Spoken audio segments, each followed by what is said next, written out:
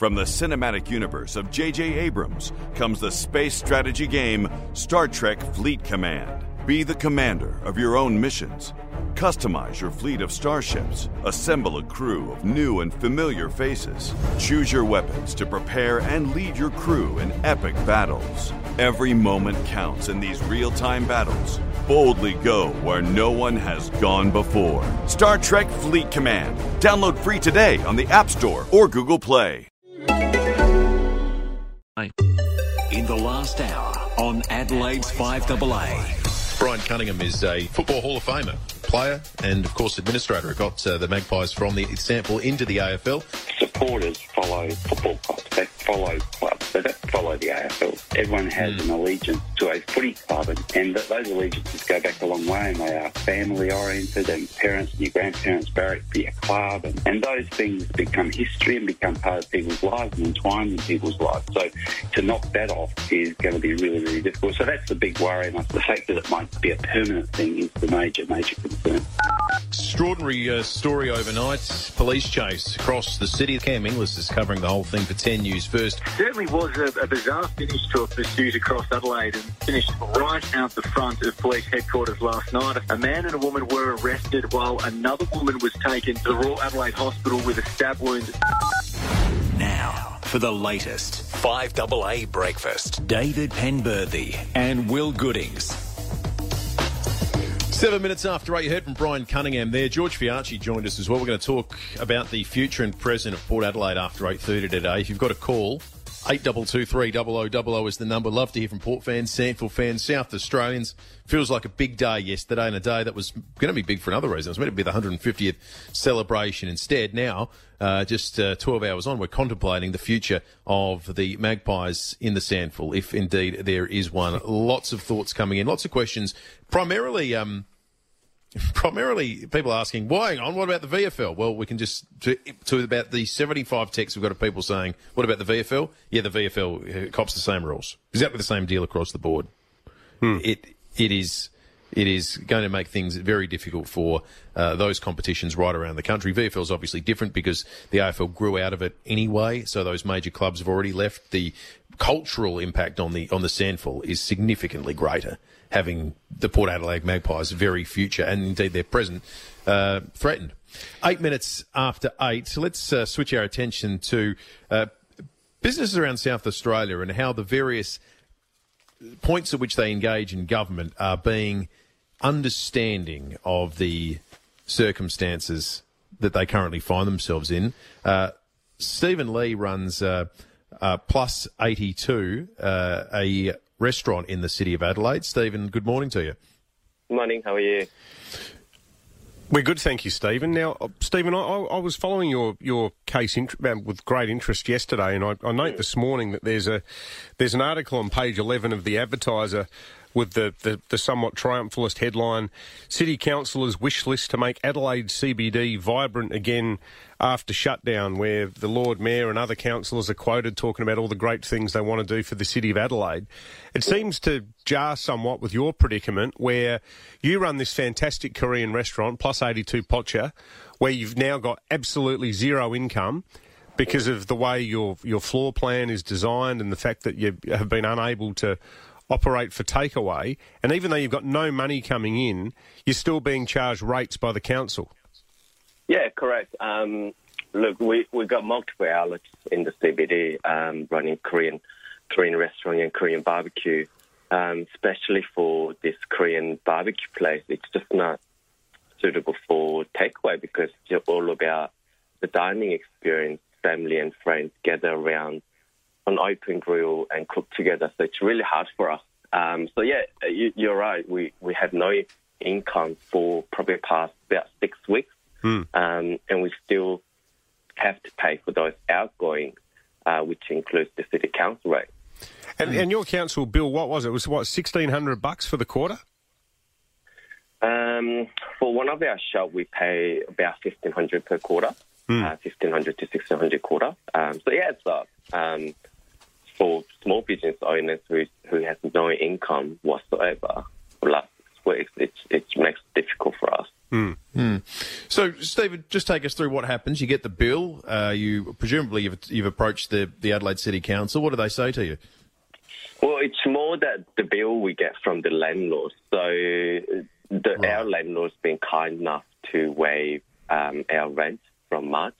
However, we still have to pay for the outgoing, which includes City Council rate. And you know what? I really didn't think about waiving those rates until Peter sort of approached me about this matter. So I think it will be good for all small business owners if they don't have to pay for the City Council rate. Well, our understanding is that both Mitcham and Prospect councils have been waiving rates for businesses that are in a position like yours. Yeah, we actually have the opposition leader Peter Malinauskas on the line as well. We'll jump over to him now. So, Peter Malinauskas, State Parliament's sitting, and the opposition is still pushing for this this piece of legislation that would prevent councils from billing businesses such as Stevens. Have you had any formal reply yet from the government about what their thinking is on your proposed bill? No, we haven't, Dave. And look, I'm really hopeful that Stephen Marshall will give this bill a tick of approval and we can get it through the Parliament today, or if not today and tomorrow. And that will make a material difference to businesses, not just like Stevens, but throughout metropolitan Adelaide and indeed regional South Australia. For these businesses that are getting council rate bills, despite the fact that the government themselves are telling them they can't trade. And I just think there's a basic philosophical question here. If you've got government telling business you can't operate, then at the same time, government can't be taxing that business for the operations that it can't even undertake. Yet that's exactly what's occurring at a local government level. We've seen other tiers of government throughout the country step up to the plate here, including other councils in other parts of the country. And like you said, Mitcham and Prospect have already made this step, but other councils haven't, and I think they should be compelled to. And our proposition is really elementary. I mean, we're not talking about huge amounts of revenue to local government. We're only talking about waiving rates to those businesses that have been restricted from trading.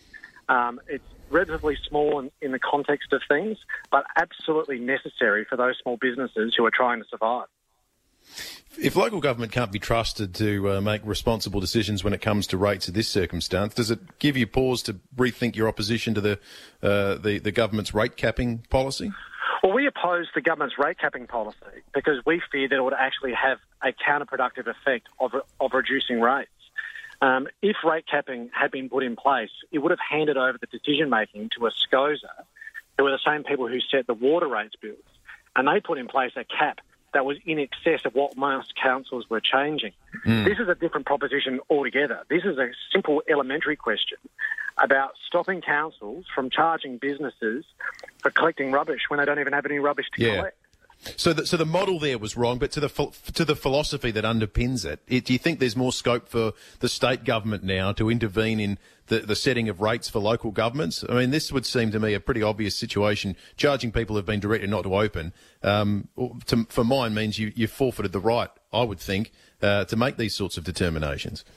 Look, I think in these extraordinary times, we've got an extraordinary set of situation which necessitates government intervention. I mean, state government ultimately has the power here to stop this, which is why we've got the bill in the Parliament.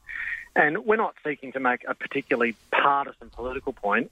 I would absolutely applaud and congratulate Stephen Marshall if he decides to support this bill so we can help these businesses survive. I think everyone collectively understands that every single business that survives this pandemic, it's good for the state's economy as a whole. We've got an obligation to maximise that opportunity. This bill does that. We put it on the table as a constructive idea. I would really welcome Stephen Marshall supporting it. Just finally, Peter Malinauskas, how would you ensure, though, that councils like the Adelaide City Council don't go, well, there's $1,600 a quarter that we've lost, and if you multiply that by however many other businesses are in that position, next thing you know, they turn around and look at, Clive, the maintenance guy who's standing there with a broom, and go, maybe we just get rid of him? Section 3 of our bill, Dave, deals with exactly that. It states that nothing in this section shall give a council a right to alter the employment status, such as standing down, or to reduce the employment conditions of an employee in the council.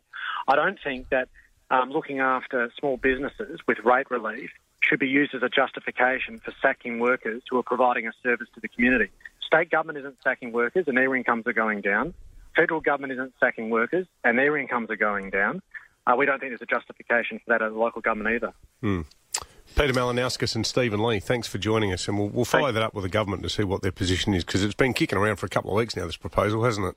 Yeah, it makes a lot of sense. It strikes me as a no-brainer, but, you know... Well, the principle of fairness is like, you know, poor old Stephen, his restaurant's shut. It's not like he's got the, 14 Sulo bins filled with the remnants of last night's excellent bulgogi and kimchi hanging out the side of it. You know, he's not actually doing anything that costs the council money because he's not operating. You know what I think there is? And this has appeared in a number of different guises now, and I don't think anyone's deliberately trying to rip anyone off or be inconsiderate, but there's a sort of a... there's a calculated ignorance to the way in some areas of government and businesses are operating in this current environment, where they're not deliberately out to rip people off, but they're the happy beneficiary of a couple of oversights here or there. Yeah. You know what? There seems to be a lot of incidents where it's like, oh, that's right. Yeah, we probably should have realised that these people don't have jobs who are applying for us for hardship concessions. These kind of things where,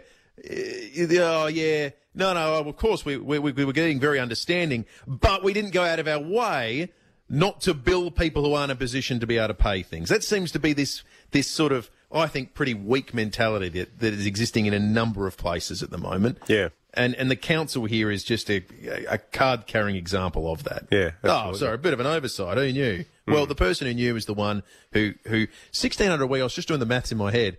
So that's probably 2 casual staff a week. Yeah.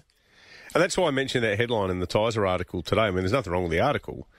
The problem is when you've got all the councillors having this sort of orgy of backslapping about how they're going to, hit green for go to revitalise the city. Well, making sure that as many of the existing restaurants as possible come out the other end by not charging them when they're shut might be a pretty good basic start. Yeah, that's it.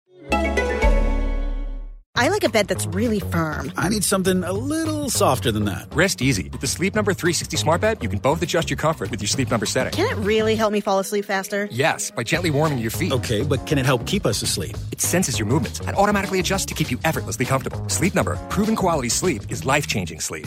It's our biggest sale of the year where all beds are on sale. Save 50% on the Sleep Number 360 limited edition smart bed. Only for a limited time. To learn more, go to sleepnumber.com.